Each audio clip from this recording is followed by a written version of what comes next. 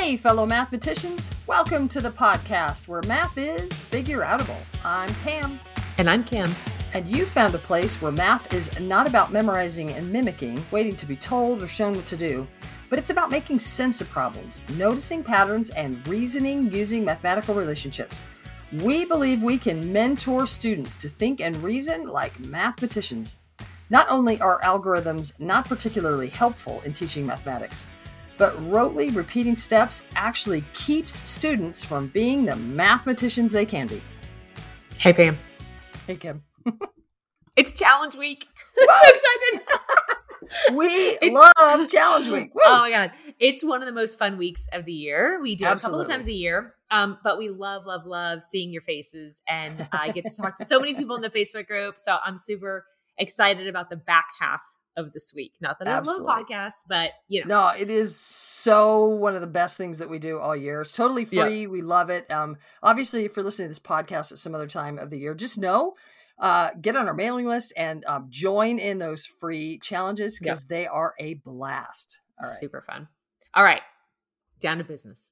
If you haven't been tuning in lately, then you've been missing some great chatter about subtraction and how important it is that we give kids solid experiences with subtraction because it affects so many of the operations, the other operations, and strategies that we love. So today we're going to continue from last week chatting about subtraction facts. Yeah, so if you didn't listen to last week, really do, because we talked all about memorizing subtraction facts. What are our favorite ways of helping students really own subtraction facts, really getting them into long-term memory with a schema so that they stick better and that it's all more and more figure-outable. So Kim, what's one of our favorites? Well, you know, I'm going to mention the first one that I love is Have You Need. And we talk about it all the time because it's super powerful, like the silliest little routine, but super helpful at a young age. We're going to just mention it here because we've talked about it before. We'll link that episode in the show notes. Well, and to be clear, you only call it silly because you made it up. So you're just trying to like all be, humble. Well, I mean, honestly, there's nothing like super magical about it. It's fun mathematically, but the routine itself is basic. I mean, you need. There's not a million things to make. I mean, I'm in for not a lot of prep. And it's good. It's okay to do it in lots of ways, over lots of experiences, partners, not partners, whole class, different numbers, change things up. Yeah, I'm in for that. All right, so if you have not listened to an episode on I Have You Need, we'll put the episode number in the show notes, but check that out if that's new to you. If it's the first time you're listening to the podcast, I Have You Need, wonderful classroom routine, all grade levels. It's great. Yep. So at a young age, I Have You Need with 10. We're talking subtraction facts. So I Have You Need with 10 would be super helpful. But then also once your kids are working and have made sense of the 10 a lot, it would be really helpful for them to work on I Have You Need with 20. And the idea that within the 20, there are two 10s and one of the teens is being messed with I Have You Need, but the other 10 is just kind of being left alone. So hey, and I almost want to back you up just a little bit. Let's just do a quick example with a total 10. So if I say the total's 10, I have 7, you need 3 to make 10, right? Mm-hmm. So that feels like addition. 7 plus 3 is 10. Then we want to help kids make the connection that therefore, if we own that 7 and 3 are partners of 10, then I now know the answer to 10 minus 7, but I also know 3. And I also know the answer to 10 minus 3 is 7. And that takes some time and some development, but that they own that. And so then you're saying once we own that, there is that 10 in the 20. Inside the 20. Mm-hmm. Yeah. So if I play I Have You Need total 20, Kim, if I have 17, what do you need? 3. And so that 10 in your 17, the first 10 is just kind of sitting by itself, but you have that same 7 and 3 partnership that you had in the 10. Yeah. So if I say I have 12, what do you need? 8. And you're thinking about there's that 10 hanging around, but there's the 2. It's almost like I said, I have 2. What do you need to make 10? It's the 2 and the 8 you're kind of using. And you have to help kids kind of experience that 10, kind of sort of ignore that extra 10 in the 20 and kind of focus on those partners. And then you could do the same thing with 30 and not necessarily that you would play I Have You Need, but that you would make the connection So if you're doing 30 minus 8, Yep. Or 30, then can you use the 8 and the 2 in that 10 that's between the 20 and 30, et cetera, et cetera. Yeah. Yep. Cool. What's another one? Do we want to mention, we want to mention, my brain's all over the place. That similarly, if we've done partners of 100 with I have, you need, and if I say I have 63 and you say, yeah, but we're talking about subtraction facts today, Pamela. So I didn't. Oh, don't go higher. That's why.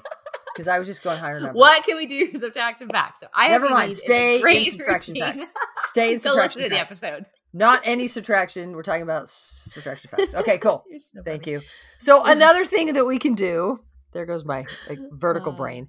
Another thing that we can do is think about groups of problems and what they have in common, right? Like what relationships are there among groups of subtraction fact problems, how they're related, how they're connected. So you have a favorite one. Give us that one. So like on a subtraction chart, right? If we're looking at a subtraction, all the subtraction facts, then, I might put up that chart for 5 minutes a day for a week or 15 minutes at a time and have kids talk about like, what do you notice and what patterns do you see? One of the ones that I think is super fun. Before you go into the one, maybe I'll just describe that just a little bit more. So we might look at a chart where I've got the numbers 0 to 20 across the top and then 0 to 20 going down the side. And then we're kind of looking at where those coincide. And if we're just dealing with positive numbers, then I would look at where, 20 minus 5 would be in the cell where the 20 column and the 5 coincide. And we're thinking that in that cell, we're talking about 20 minus 5. And if we go down to the cell below it, that would be 20 minus 6. And the cell below that would be 20 minus 7, et cetera.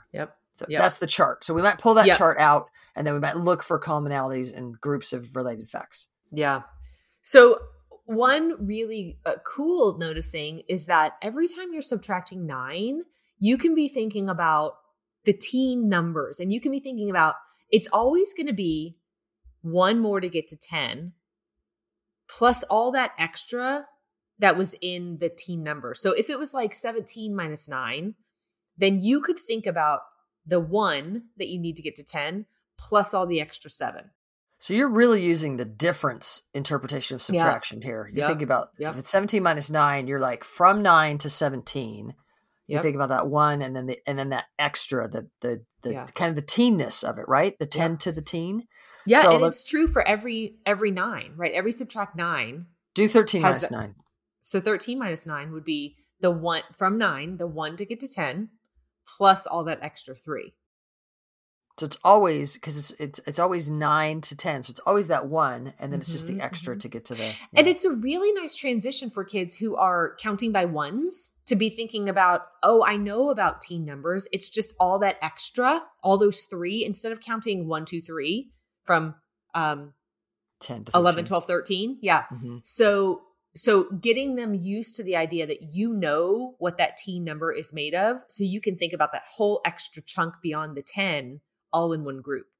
And so this is just screaming at me. This is one more example of what we're not really suggesting is that you go teach this strategy to kids, right? Right. It's not, we're suggesting is we notice it because we're in that noticing, we're helping kids go, oh, that really is true. That from 10 to the 13, it's 3, and from 10 to the 16, it's 6, and from 10 to the 17, it's 7, and from it always is that sort of extra from the 10 to the teen, and then it would just be that extra 1 because we're subtracting 9 every time. We're always looking at the difference between 9 and those generalizations, building numeracy, building the mathematical relationships that we want kids to own. Yeah, because our goal is more than just those subtraction facts, right? Yeah, totally cool. So another group of numbers that we might look at on a subtraction chart would be numbers that are close to each other. So if I'm going to subtract something like 9 minus 8 or 7 minus 6 or 3 minus 2, that we could think about those again with a difference perspective. How far apart are they if we're looking at subtractions, that difference?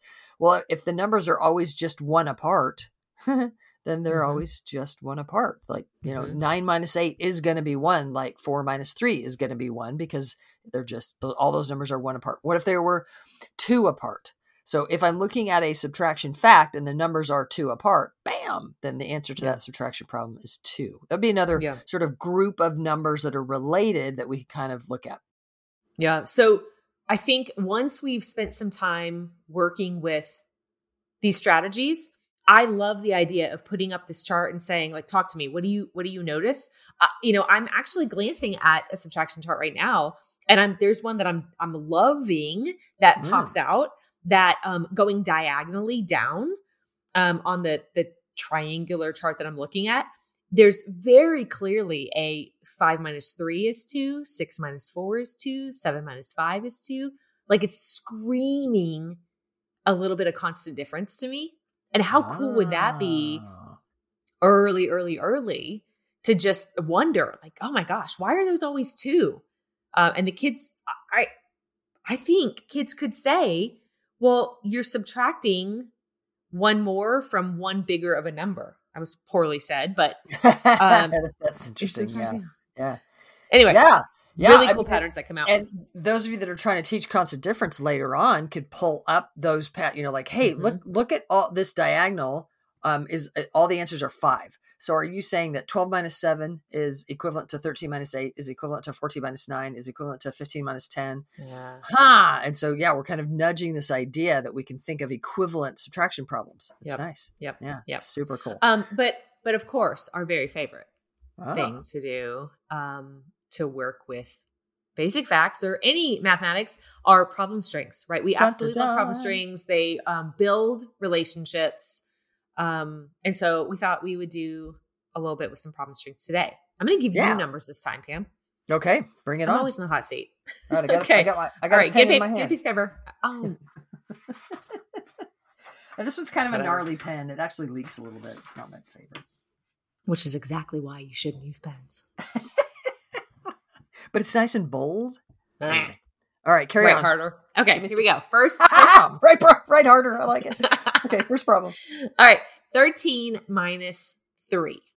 Okay, so if I was going to do this problem string with kids, because let's be clear, I don't really have to think about these problems very much. Okay, so then I would expect students, if I'm doing this problem string, that I would probably have a range of development in the classroom. And I might have some students going 13, 12, 11, 10. Like they might be counting back by ones, and if we're expecting some 10s, I might have some kids thinking about the fact that it's 10 and 3, or, the meaning of the teen. If I sort of get rid of the 3 and 13 and 3-teen, then I'm left with just the 10 left over. But as a teacher, I would kind of establish that. And then I would, Kim, am I on a number rack or am I on a number line? Let's do both. If I was on a number rack, I'm going to assume that if I'm doing this problem string, kids have done work on a number rack. So this is not their first shot at a number rack. So I'm going to say, how are you thinking about that? And when a kid says, well, I removed 3 from 13, then I'm going to show 13 by 10 on the top and 3 on the bottom. And I'm going to say, oh, you got rid of that 3. And I'll move the 3 on the bottom back over to the other side. And I'm just left with 10 beats. If I was on a number line, so it just depends on what my kids have had more experience with. If they hadn't had any experience with a number rack, I'll probably do it on a number rack. If they are ready to think about things on a number line, then I would say, so you're saying 13. And I would literally draw a number line, put a 13 on the right-hand side. I would jump back one jump of 3, and I would land on 10. Yep. Cool. And that's it. I wouldn't spend a lot of time here. I would also, if I'm doing this problem, probably not have a kid talk a lot about the fact that they just removed one at a time. I would just, Okay, go ahead. Yep. That's not going to be something you're modeling at this point. No, not if I'm doing this string. Yep. Okay. So the next problem is 13 minus 5. What would you expect to hear and model for 13 minus 5? Yeah, so I might at this point say, I wonder if the first problem could help about maybe, I don't know if it could, like almost don't finish my sentence a little bit. I wonder if I could help you. Maybe go ahead, use any strategy you want. And then I would let kids think and figure. I would watch to see who's counting by ones. I'd take note of that. And then I might say, hey, did anybody use 13 minus 3 to help you with 13 minus 5? And I'm looking for kids and then I'll call on a kid who says, now it's still a little bit of a, maybe they did, maybe they didn't, you're never quite sure with this age of kids. But I would try to pull out of a kid, somebody that said, well, if we know 13 minus 3 is 10, and I would redraw that number line, or I would re-put up the 10 beads and the 3 beads. And I would say, so we had 13. If I know 13 minus 3 is 10, move the 3 beads over, jump back the 3 on the number line. Then I can think about 13 minus 5 as 2 more than that. So if I'm on the number rack, I'd move 2 more beads on the top over. So I'm left with 8. I can clearly see those 5 beads and those 3 beads. Or I would remove 2, jump back a jump of 2 on the number line. And I would say, well, what is 2 back from 10? Oh, that's 8. And so that's how you guys are getting your 8. Does that make sense to everybody that we could subtract the 3 to get to 10 and then just subtract what's left over, the extra 2? Yeah, cool. Relating those 2 problems for sure. Exactly, what about 17 minus 7? Again, I'm going to kind of watch. I'm not going to spend a lot of time here. Hopefully kids are using the meaning of the teen.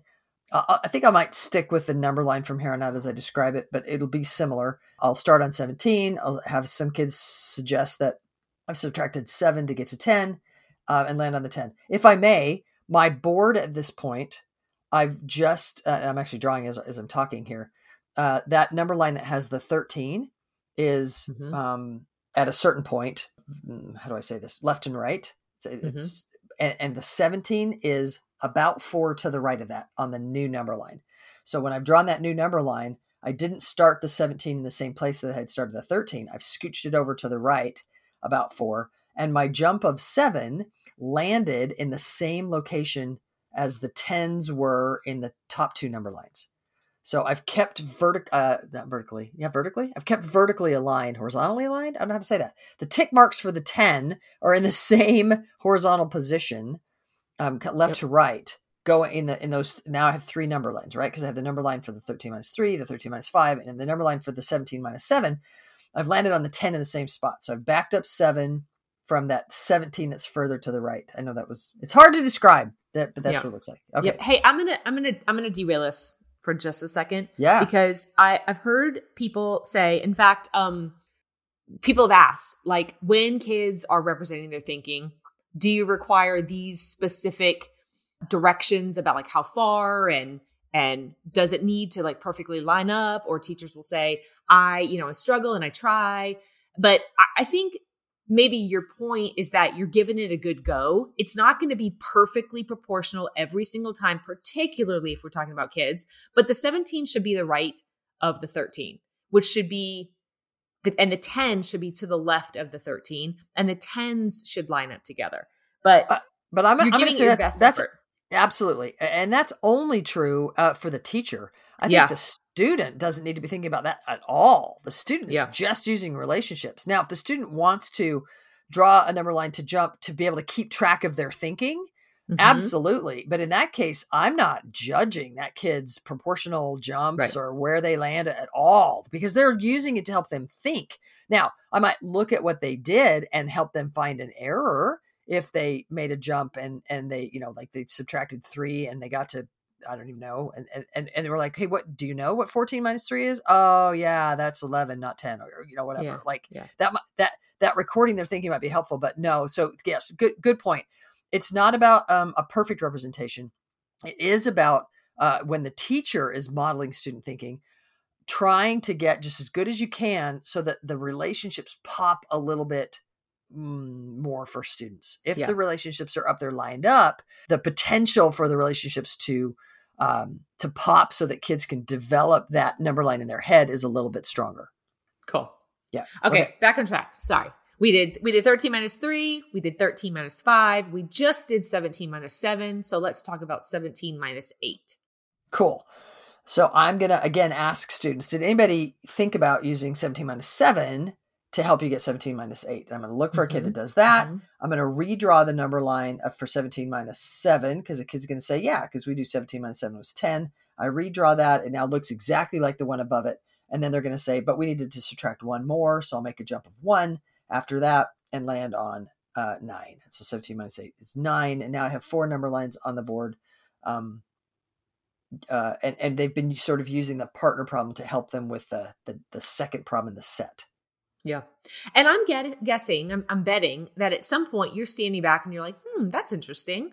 And you're starting to maybe like ask or wonder or put some words towards like, what's going on here? Yeah. Yeah. I might, knowing my kids, I might ask somebody, does anybody see how a similarity about how so-and-so, like Kim, used the 13 minus 3 to help get 13 minus 5, and Aaron used 17 minus 7 to help him get 17 minus 8. Was there something similar about how they did that?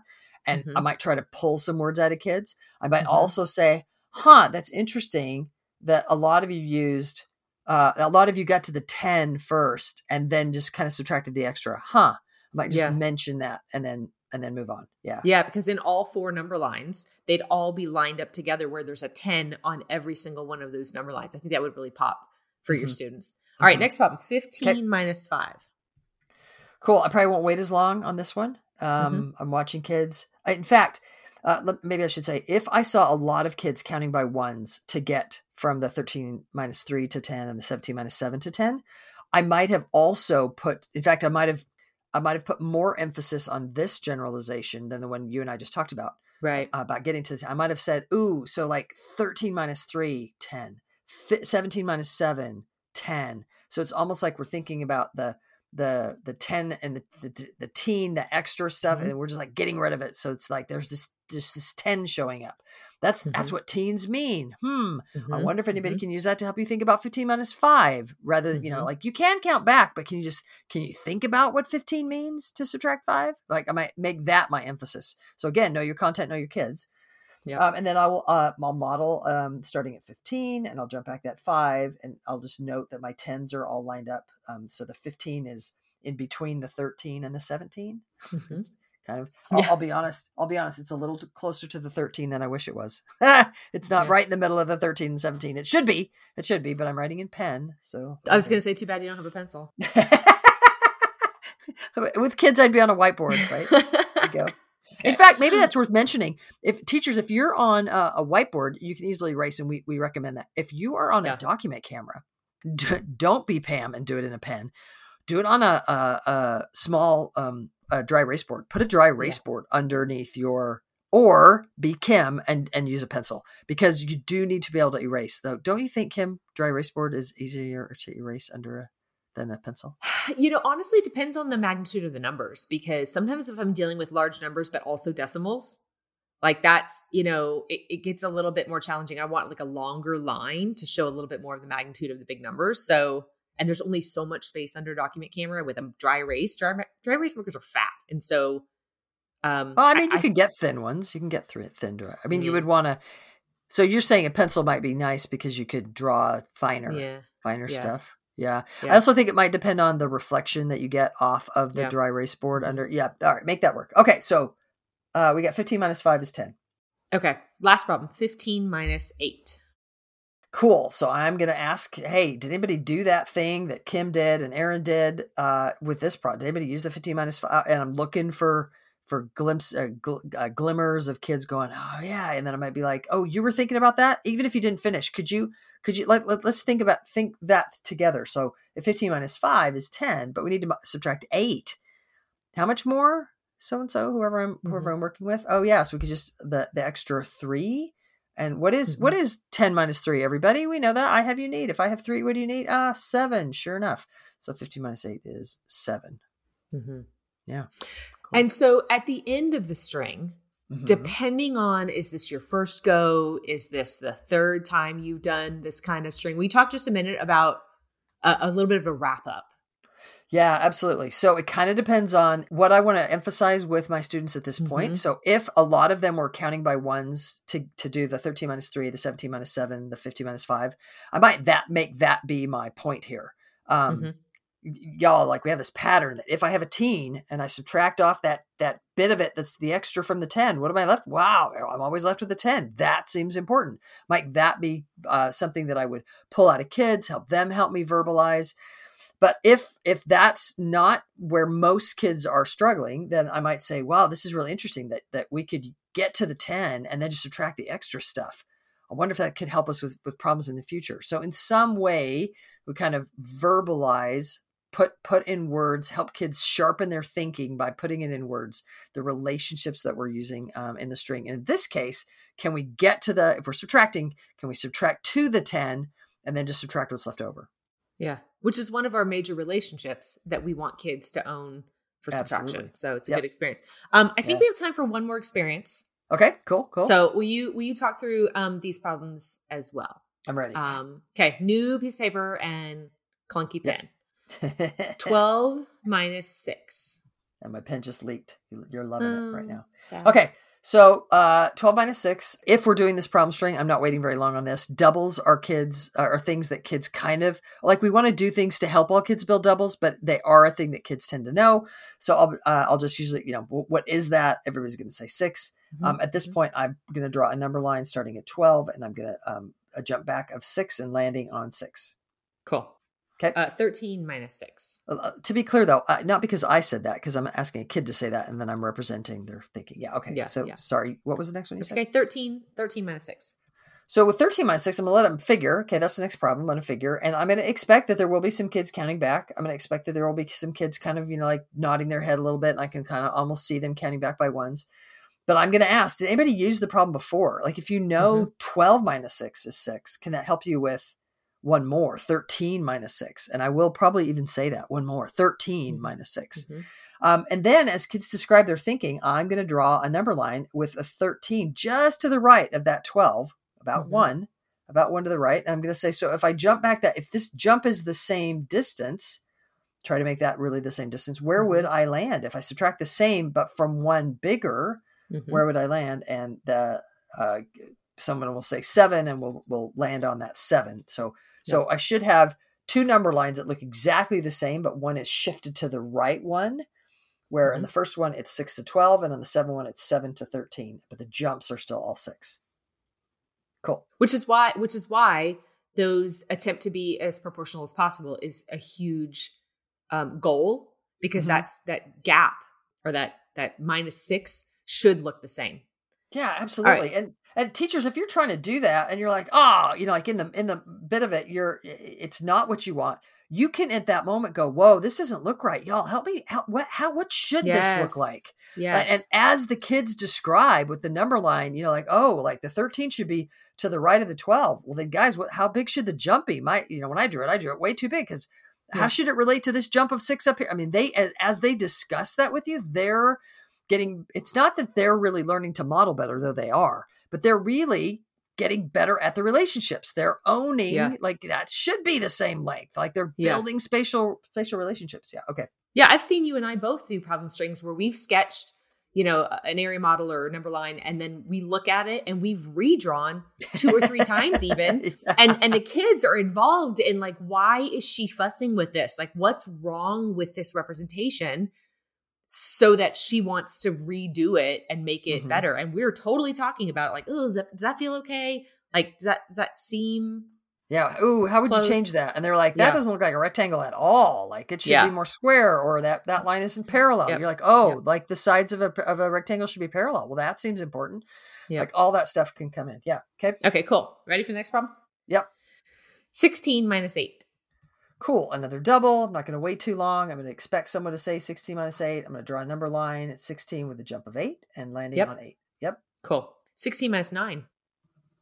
Do you want to know that I just I drew the jump and then realized that my jump was too short. So I scratched it out and made it a little bit longer. Anyway. Okay. So now 16 miness 9, I'm going to ask, hey, is anybody, and I will actually suggest as I say 16 minus 9, I wonder if this problem could be helpful. I don't know. Maybe go ahead and solve it any way you want. But then I'm going to ask, did anybody use the 16 minus 8? And now this time, I'm going to start at the same 16. Yeah. And I'm going to say, what should the jump look like? Should it be shorter or longer than the jump of 8? Oh, it's a jump of 9. It should be a little bit longer. How much longer? 1 longer. Well, if it's 1 longer, then where are we going to land? Ooh, we're going to land on 7. So if I know 16 minus 8 is 8, then 16 minus 1 more than that should be 7. Cool. Again, pulling that out of kids, right? I'm trying to ask questions to get that for kids to say that. Next problem, 14 minus 7. Again, a double. Not going to wait too long. Someone's going to say 7. I'm going to draw a number line with the 14. Jump of 7, landing on 7. And ready? 14 minus 5. 14 minus 5. And in this case, again, I might say, I wonder if anybody, this seems a little different. It's not just one off, but it's okay. Go ahead. Do whatever you want. Let them solve it. And then ask, did anybody use the 14 minus 7? And try to draw out someone who says, well, this time I didn't subtract as much. So should the jump be shorter, longer? It should be shorter. How much shorter? It should be 2 shorter. Well, what is 2 to the right of 7. Oh yeah, sure enough, that's 9. So if I've drawn that jump shorter, then, and I'm comparing it to the one above, I should be able to go, well, then if it's 2 this way, what is 2 that way of 7? Sure enough, that's 9. Oh, nice. So to finish up the string, wow, we really can use what we know. You guys, a lot of you are owning these doubles. Well, way to go. That's super that 12 minus 6, 16 minus 8, 17 or 14 minus 7. Those doubles. Wow, knowing those, you can use what you know to just adjust, either moving where you start or how big you jump. You can just adjust a little bit from when you know. Mm-hmm. Nicely done. Yeah, using doubles is super helpful. Cool. Yeah, which is another one of our major strategies. And you've said a couple of times, I'm not going to stay long on this particular problem because my kids know their doubles. And so I can hear a teacher right now saying my kids don't know their doubles. And so one of our favorite routines is similar to I Have You Need. It's just a call and response. Is we do a lot with doubling and halving because we know that kids have some intuition with doubling, but we can strengthen that in moments of time where we double numbers together or we have numbers together later on as they get older. So absolutely. Briefly, tell us what that looks like. Well, and let me also mention that we can also work on a number rack is going to just scream. The doubles just scream. So if I would have done that string on a number rack, as soon as I have 12 up there, depending on how I put the 12, if I put it as 6 and 6, like there's like, we're looking at the double of 12 being, or the double of 6 being 12. And so we want to work on a number rack can really help build doubles, but doubling and having looks like literally, I've got a little bit of time. I got 90 seconds before we're standing in line, we're with the bell ring, whatever. And I might just say, hey guys, random number 15. What's double 15? And then I have to know my kids. So I have to know, do they have to think about that? But either way, once they tell it to me, then I ask them, how are you thinking about that? How did you find that? Okay, you need double 15. What double 14? Double 16? So I might string it a little bit. I might do numbers. When I say string it, like do a series of problems that are kind of related. So if you know double 15, can that help you with double 16? Can it help you with double 17? So yeah, you literally just throw out a number, ask them to double it, tell them how they're thinking about it. And after kids have doubled a bunch over time, then a day I might go, hey, we've been finding lots of doubles. Let's have. Okay, you guys ready? What's half of 24? What's half of 75? Well, now I would do some work out before I do 75, but they might say there is no half of 75. It's odd. And I might go, if we have $75, can we split that? Oh, and then I want to sort of model the chunks they're doing. Anyway, so we could talk more about doubling and having at some point, but that's a short routine that can help kids get facility with doubles. Yeah. And once they own these strategies, right? Once kids have had experience with them, all these strategies that we've been mentioning over the last couple of episodes, it's okay in my mind to say, I see you counting and I know you can count fast. You've been doing that a while. And so your fingers fly, but we have relationships that we can use. And so I want you to use them. Yeah. Hey, you're reminding me, we were going to mention that in last week's episode about the Trinity story, because literally that happened, right? You had a group of first grade kids and we were talking and you said, yeah, Pam, these kids own the strategies. And they're just quick. So whenever we clearly have developed strategies with them, but they count really quickly. And so when we say do this, or when we're working with strategies, they do them. But when we just give them a problem or they're in the midst of another problem, they're doing this counting by ones. And I was like, what are you going to do? And you're like, well, I'm just going to tell them to stop. And I was like, what? And so you did, right? Yeah, if I remember right, you pulled them together and you said, you guys, you own these strategies. When you see these problems, you're supposed to actually use the strategy. And the kids were like, oh, we are? And you're like, yeah. Yes. Yeah. And then you did it with them. You're like, okay, so when I see a problem like 13 minus 7, what's a strategy you could use? And the kids start counting and you're like, no, we're not going to count on these anymore. I'm telling you, use these strategies. So those of you that are pushing back and you're saying to yourself, Pam, we don't want kids refiguring these problems all the time. There is a moment where you can say, I don't want you refiguring it with a less sophisticated, therefore take too much cognitive load strategy. I want you to actually dive into this strategy that might in the moment actually take a little bit more thinking because I want to build these relationships. Then the facts become a natural outcome and so much more. Yeah. Yeah. Nicely done. All right, y'all. Let's help kids build their fact relationships and work with them enough to build so that they have the facts at their fingertips. Thanks for tuning in and teaching more and more real math. To find out more about the Math is Figureoutable movement, visit mathisfigureoutable.com. Let's keep spreading the word that math is figureoutable.